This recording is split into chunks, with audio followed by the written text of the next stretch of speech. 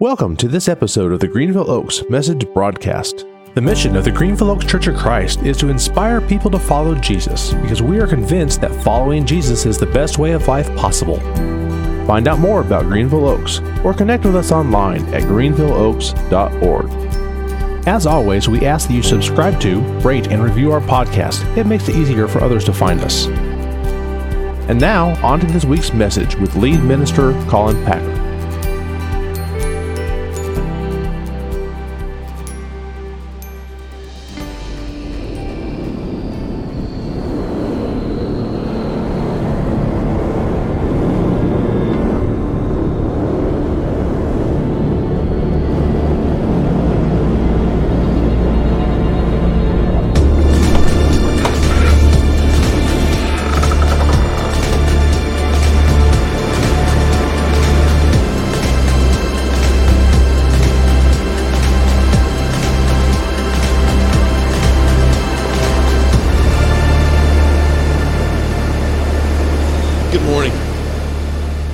Welcome to Greenville Oaks, and it is good to be together, as I said earlier. If you're new to us, or maybe last week was your first week on Easter Sunday, we're glad you're back. And if maybe this is your first Sunday in a while, we are so glad that you're here as well. For the past 6 months, we've been journeying through the Bible using a chronologically abridged version of the Bible called The Story. 31 weeks through the story of Scripture together. And last week, we celebrated the resurrection of Jesus. And today is the first of 4 sermons that will close out the letters all the way through Revelation as we close this story as it concludes in Scripture. The question at hand is what happened after the resurrection? How did the early church get its start?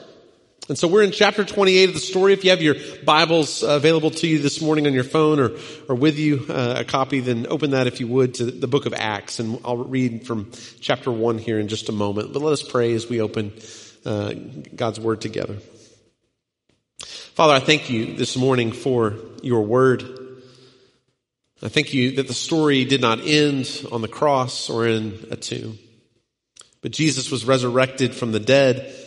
And even that's not the end of the story, because the same Holy Spirit that revived and put life into Jesus' body, that walked with Jesus in power every step on his way, is available to us as well as your church.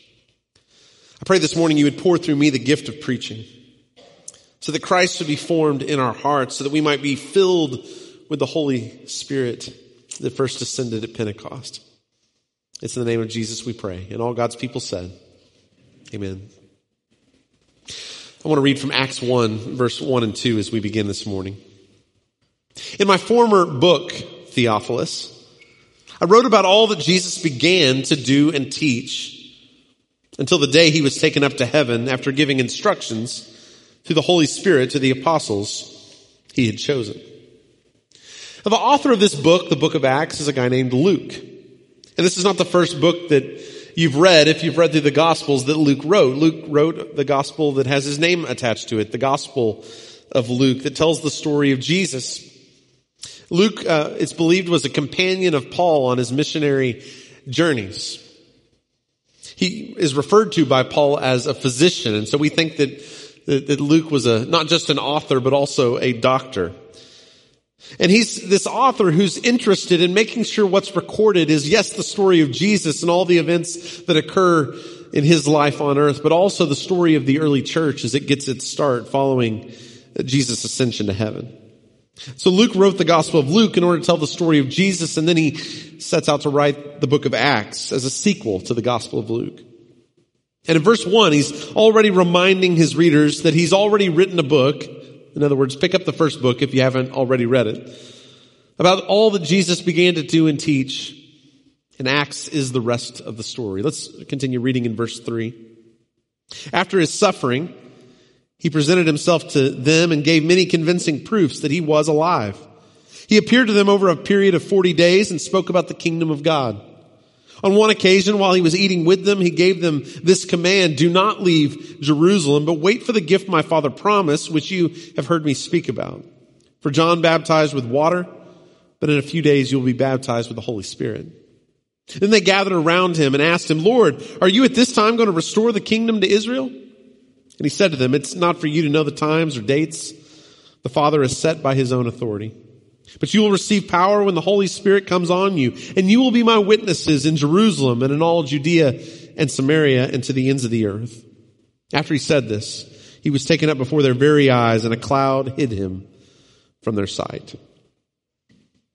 Anyone who loved Luke's gospel is already gripped by this opening in the first chapter of Acts. Luke is a brilliant author.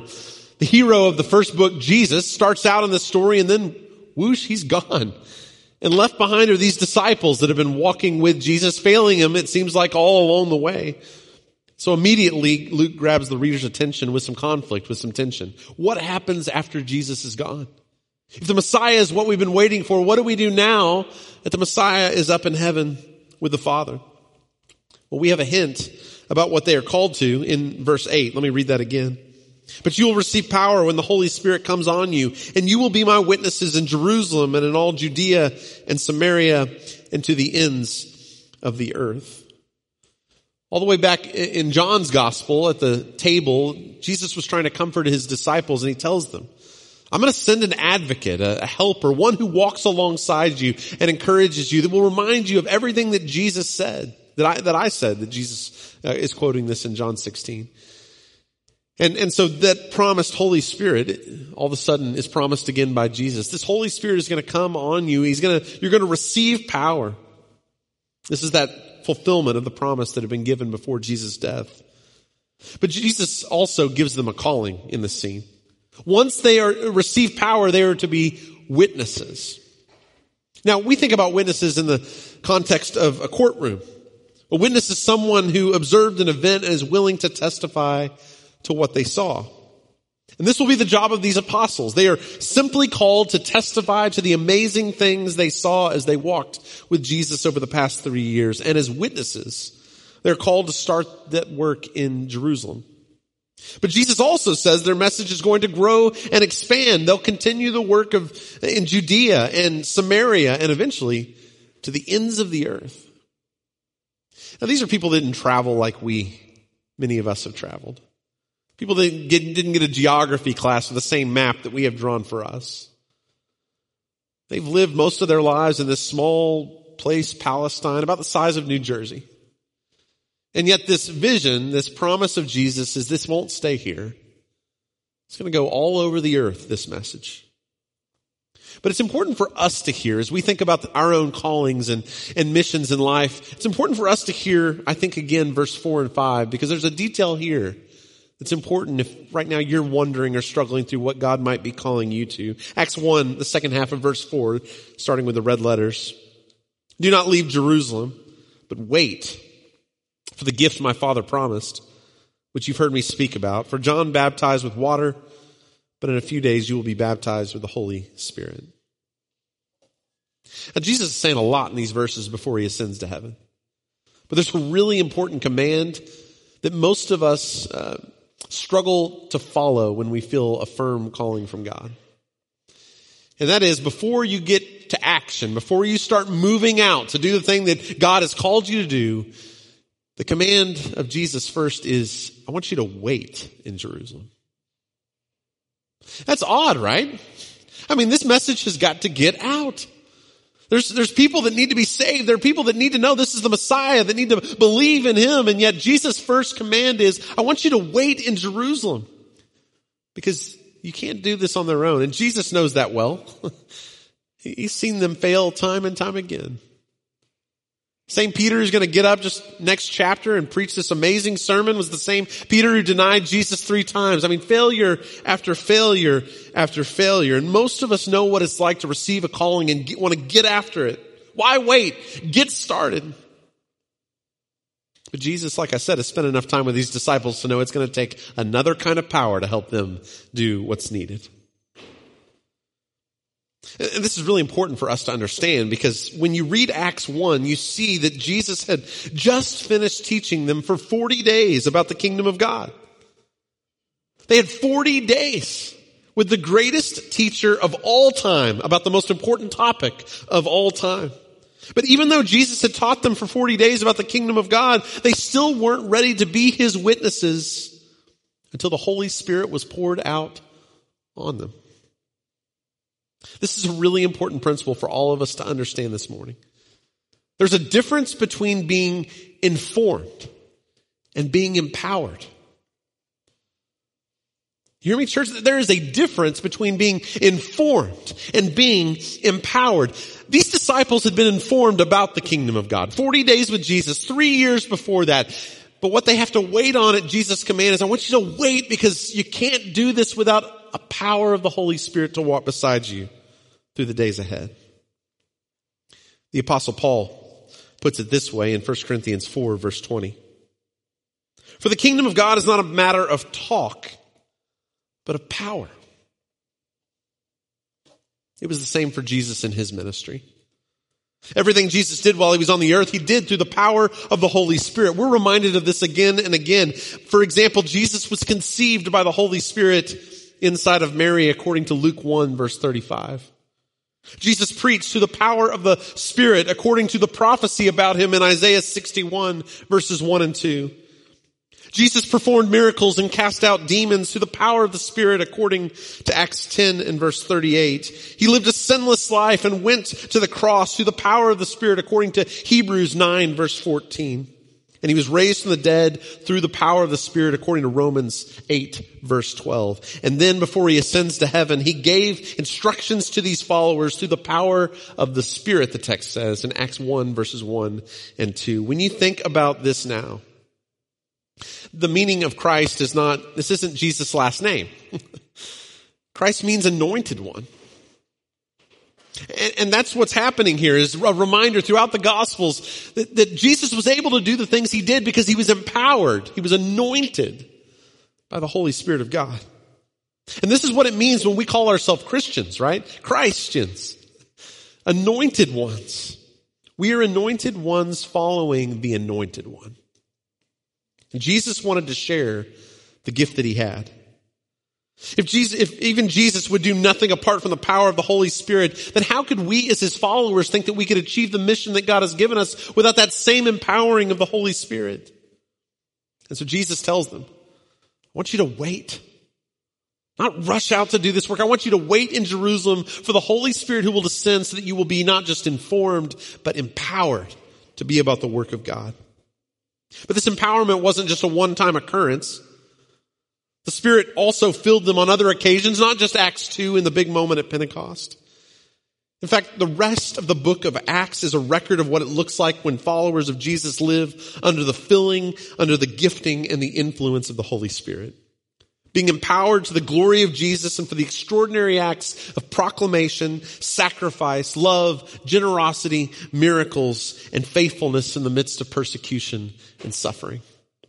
And this is so important for us to remember because sometimes we read things in the Bible and we think, there's no way I could do what those disciples do. And you'd be right. There is no way you can do any of that stuff. There's no way I can do anything of that stuff without the empowerment of the Holy Spirit. But Jesus says, if you have the Holy Spirit, you'll do even greater things than these. I don't know what that means. Greater things than Jesus did while he was on the earth? But that's somehow the power that's given through this Holy Spirit. And it's not here as a history lesson to tell us how powerful the Spirit worked just in that few years that the apostles walked on the earth. It's an ongoing story. One of the things I love about the book of Acts is it tells the story of the church, warts and all. As I've said in the past, one of the things I love about the Bible is it refuses to be propaganda. It's not a highlight reel. It's not a history book written from the perspective of winners who only tell the good stories and leave out the problems. We saw this all throughout the Old Testament. We'll see it in the next few weeks. The book of Acts is filled with just disaster after disaster for this early church who just can't seem to get it right, even though the Spirit's been poured out. And in Acts chapter 5, we read about these two leaders of some kind, Ananias and Sapphira, who lie about the gifts they're going to bring, the generosity they're going to offer to this church. In Acts 6, the church has its first conflict because of racial prejudice. The Hebrew widows are getting enough food, but the Hellenistic widows are being overlooked in the daily distribution of food. In Acts chapter 7, the most prolific author in the New Testament, the Apostle Paul, is standing holding coats approving of the murder of the first Christian martyr. Not exactly a glowing resume for this Paul, who will write half the New Testament. And Acts chapter 15 records the ugly conflict behind the decision to include the Gentiles in the church. Not everyone is on the same page. And the book of Acts airs all that dirty laundry. Luke is not setting out to write a myth about a perfect group of people who happen to be the ones God calls to do something the rest of us can't do. Luke is trying to tell the true story of a bunch of nobodies, a bunch of murderers, and people who struggle with racism being transformed and empowered by the Holy Spirit to do more than they could ever do on their own. And chief among them is Peter. The Gospel of Luke, the other Gospels didn't hide his mistakes. He's the one that had fallen into the waters. He was the one who'd said, "You're the Messiah." But then just later he said, "You're not going to die. That's not what this is about." This is the same Peter who denied him 3 times. But Peter gets up at Pentecost, and the Holy Spirit descends, the power comes. And the Spirit of God does a miracle in Peter on Pentecost. And his message was simple, not one that any preacher would really want to bring to a crowd. God sent Jesus. And what did we do to him? What did you do to him? You had him killed. You put him on a cross. But God raised him up on the 3rd day. And rest assured, God has made this Jesus both Lord and Messiah. And the people were cut to the heart. They were convicted. So they asked Peter and the other disciples, "What should we do since we are guilty of these things?" And this is what we read in Acts chapter 2, verse 38. Peter replied, "Repent and be baptized, every one of you, in the name of Jesus Christ, for the forgiveness of your sins, and you will receive the gift of the Holy Spirit." This promise is for you and your children, for all who are far off, for all whom the Lord our God will call. And that day, just imagine the scene. Just imagine the sound. 3,000 people were baptized into Jesus on that day. It was a good day. But it wasn't all sunshine and roses after Acts chapter 2. Remember, this message was to go from Jerusalem to Judea and Samaria and to the ends of the earth. But the early church doesn't fulfill that great commission immediately. The truth is, the church didn't make its way into Samaria until it was driven out by persecution.